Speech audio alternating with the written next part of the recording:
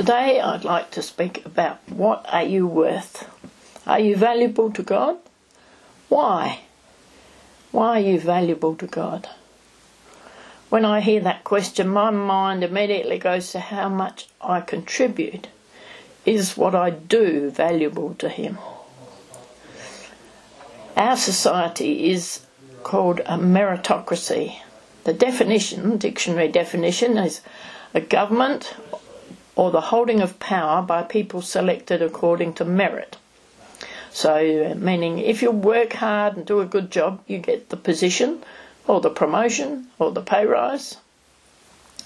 Meritocracy is opposite of systems such as hereditary aristocracy, where you are born into a family of an earl or a lord and automatically have that position regardless of whether you do a good job or not.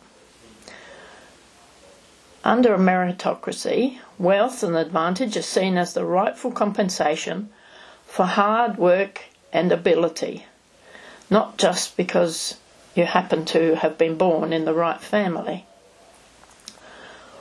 As Christians, we're also influenced by our society, and we tend to value and reward people according to their achievements.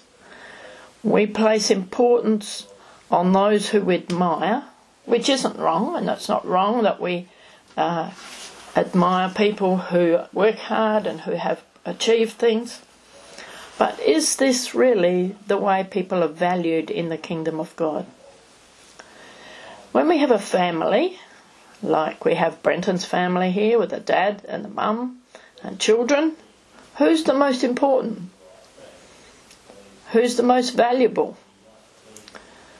There's a difference between authority and importance and value. In a family, dad has authority, mum has some authority as well, but the children don't have that same authority. The roles are different. Everybody's valuable, but it's different. Authority is different to value and importance. And it's very easy to mix up authority with value. It happens the same in the church. We can think that the pastor's the most valuable person because he does all the work. But is he really the most important person? Is he really the most valuable to God? Or are we all valuable to God, equally valuable to God? We feel valuable when we achieve something that we see as important. But how does God see you? Are you important to Him? Does He value you? Why does He value you? Lots of times in the Bible we see the picture of the shepherd and his sheep used to describe God and His people. In Psalm 23 and John chapter 10 are probably the most famous passages talking about God is our shepherd, or Jesus says, I am the good shepherd.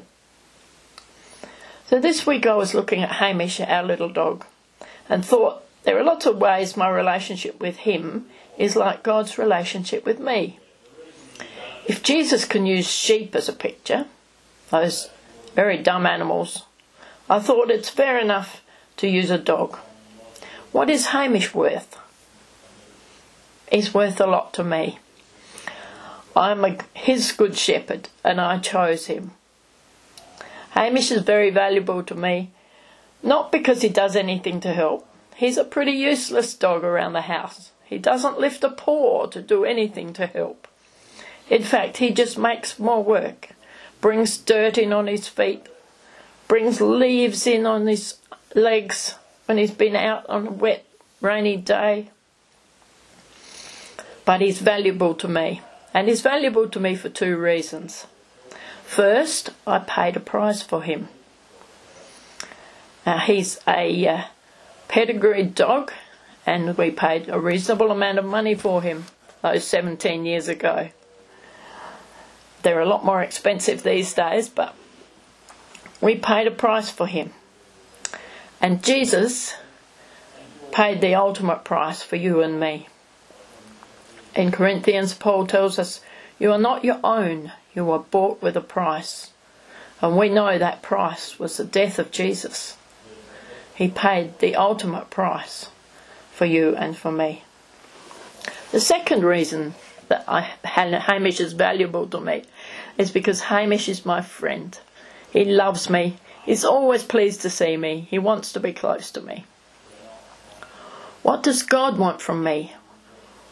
What is most important to him if I'm his friend? In Matthew we read, hearing that Jesus had silenced the Sadducees, the Pharisees got together. One of them, an expert in the law, tested him with this question, Teacher, which is the greatest commandment in the law? Jesus replied, Love the Lord your God with all your heart, and with all your soul, and with all your mind. This is the first and greatest commandment. And the second is like it, love your neighbour as yourself. All the law and prophets hang on these two commandments. And of course that second commandment is important, but it's not the first and greatest commandment. The first and greatest is to love the Lord your God with all your heart and all your soul and all your mind. Now, when I think about Hamish's relationship with me, these are some of the things that I really like about it. Hamish relies on me. He relies on me for food and shelter and care, not based on his behaviour, whether he's good or bad, but on our connection. He doesn't worry about where his next meal's coming from. He feels secure and safe, that he'll be cared for. And Psalm 23 says, The Lord is my shepherd, I have everything I need. I can rely on my Heavenly Father. He provides. And I can tell you that from experience, many years of having varied types of amounts of income over our years in the ministry, that God does provide. He's never let us down. The psalm goes on to say, He makes me lie down in green pastures. He leads me beside still waters. He restores my soul. And one thing that you might notice about sheep is that they don't lie down unless they've had enough to eat. They don't lie down if they're still hungry. And it says he makes me lie down in green pastures. That's a picture of plenty, a picture of satisfied sheep. And I'm his satisfied sheep. He's provided for me. He provides both spiritually and physically. My Heavenly Father loves me. He provides for me. He leads me. The second thing about Hamish is Hamish trusts me. He asks and expects good things and waits patiently. When he wants something, he'd come up and just tap very, very gently on the leg and sit there quietly waiting patiently. If I ignore him, he'll tap me again and wait again. If I keep on ignoring him, he'll keep tapping until I do something. But he does trust me, and he just expects good things to come. The same as we expect good things from our Heavenly Father. But he's also patient when the difficult things happen. Unpleasant things like bath time, when he's got water poured all over him and soap and getting scrubbed and rubbed. And these days with his getting very old, he finds it difficult to cope with bathing. But he does wait patiently and just sit there quietly while I do the whole thing. Lets me blow him dry with the hairdryer and brush him, and just stands there quietly waiting till it's all over. He also trusts us when we leave him. We had a picture up on the screen today of him sitting in the driveway at Alex and Wendy's place, waiting for us to come home to collect him. Just sitting there looking out, waiting patiently, because we'd left him there for a couple of days while we went away. And he trusts us to come back. The Psalm 23 goes on As I walk through the valley of the shadow of death, I will fear no evil, for you are with me. It doesn't say nothing bad will ever happen, but it says we won't fear. We won't fear in the difficult times because Jesus is with us. I was reading about a man who was struggling under a cloud of discouragement and depression. He says, after trying to fight it off with no success, I came to understand that the cloud wasn't just over my head, it was inside it. I mistakenly thought that focusing on my lack and comparing myself to others was a posture of humility. In fact, it was the opposite. Instead of focusing on God's greatness in my life, I was focusing on myself. I was actually agreeing with the enemy by making my own problems bigger than God's promises. My agreement invited that cloud of oppression to hover over me. Another story that I read about trusting God and focusing on His goodness is a story that is told of a preacher who was staying in a hotel in Brazil. He and his friend descended to their room high in the building in a tiny creaking elevator. What a fire trap, he thought to himself. He looked out of the window over the slums spreading out far beneath him. There was no fire escapes on the building and no fire station in sight. As he went to bed, he was talking to the Lord, asking for protection, telling the Lord about the danger and the possibility of fire. There's probably people falling asleep with cigarettes in their mouths right at this minute. By the time he finished praying, he was a nervous wreck and hardly slept a wink. The next morning, in the light of day, he realised that he'd focused on all the negatives rather than on God's promises and assurance. Hamish doesn't usually worry. He trusts in his shepherd, much better than I trust in my shepherd sometimes. The third thing is Hamish follows me. I take him walking, and he often gets sidetracked. He's old, his sight's going, his hearing's gone. When he's finished checking out his wee mail, he looks around and is often quite disoriented. Like this morning, we were walking from the main road in Macclesfield up through the Catholic Church car park. And he was following along behind me, and I got to the entrance to the car park coming up from the road. And he was about 5 metres behind me, just sniffing around, and found something that had got his attention quite intensely. And I was just watching him, and suddenly he turned around and ran back down the way we'd just come. And I yelled out to him, but of course he couldn't hear me, because he can't hear when I call him. So I quickly took my gloves off, because you have to wear gloves at 7 o'clock on Sunday morning in the middle of winter here in Macclesfield. Took my gloves off so I could clap my hands, because that usually gets his attention. But by the time I'd done that, he was out of earshot and couldn't hear that either. So I had to go back down the hill, chasing after him, until I finally caught up with him. And he turned around and looked at me as if to say, "Oh, there you are. I've been looking for you everywhere." And then we continued on our walk back up the hill again. And those things, he loses his sense of connection. I'm still there, but he can't see me and he can't hear me. I have to stay close to him. And sometimes we're like that with God. Sometimes I lose my sense of connection. But Jesus is still there. I don't realise that he's there, but he's there watching. Sometimes I run off in the other direction, but he's always there. Jesus said, "My sheep listen to my voice. I know them and they follow me." Psalm 23 goes on, "He leads me in paths of righteousness." If we keep our connection with Jesus, we will follow him. We might have a few sidetracks along the way, but because of our connection, we're following, and he leads us in the paths of righteousness.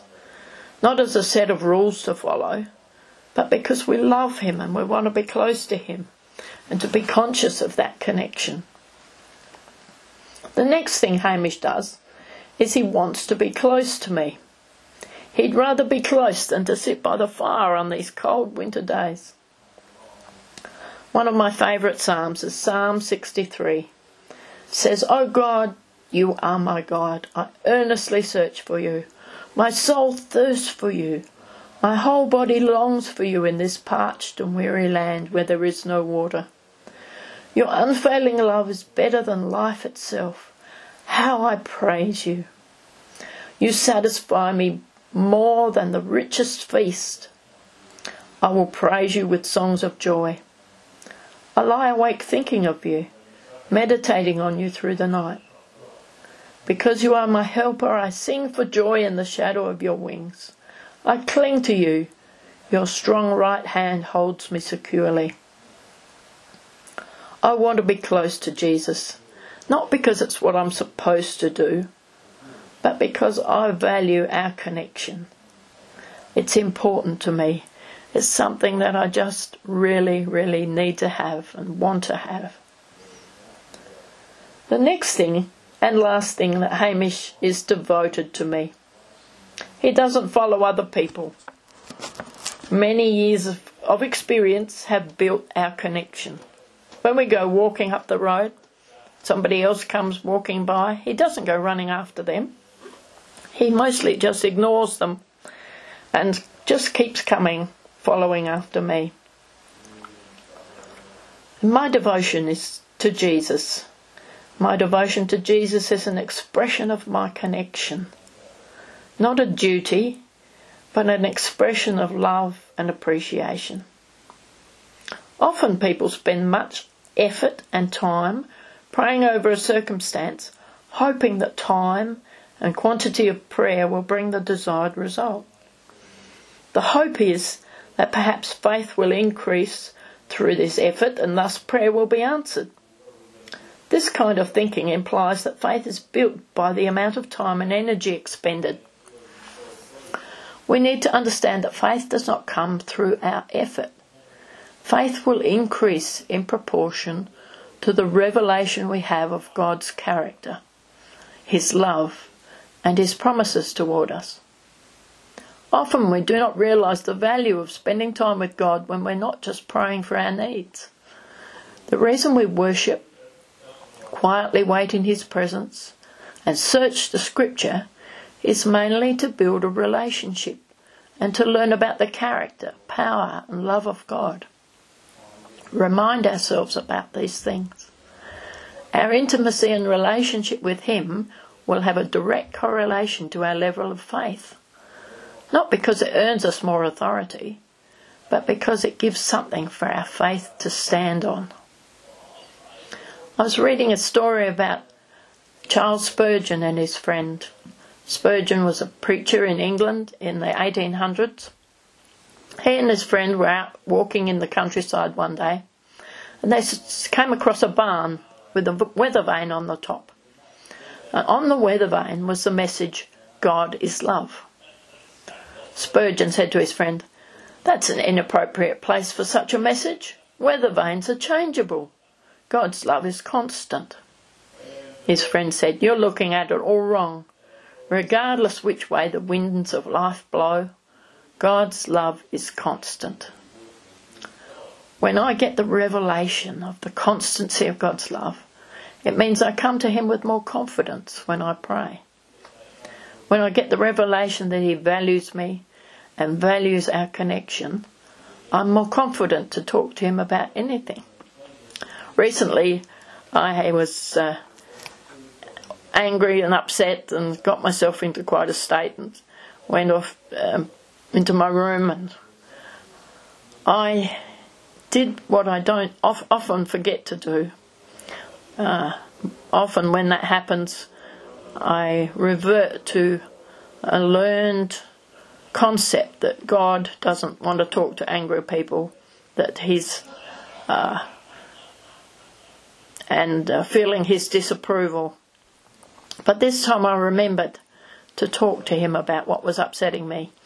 I really went to town and just complained and grumped and told him all the things about my cranky husband that were annoying me, and talked to him, got it all off my chest. And he listened. He didn't rebuke me for talking to him about it. And I found a real sense of peace came over me. My conclusion today is your Heavenly Father values you for two reasons. He paid a high price for you, and He values your relationship with Him. All else, everything else, should flow from that relationship. That first and greatest commandment, we should love the Lord our God with all our heart, with all our mind, and all our soul. And the second commandment of loving others all flows when we have that first relationship right. Lord, I do pray for all of us here and all those who hear this message, that we will grow in our relationship with you, that we will understand that you value us not for what we can do for you, but because you are our friend and we are your friend. We follow you. We want to be close to you. We're devoted to you, and that's important to you. Thank you, Lord. Amen.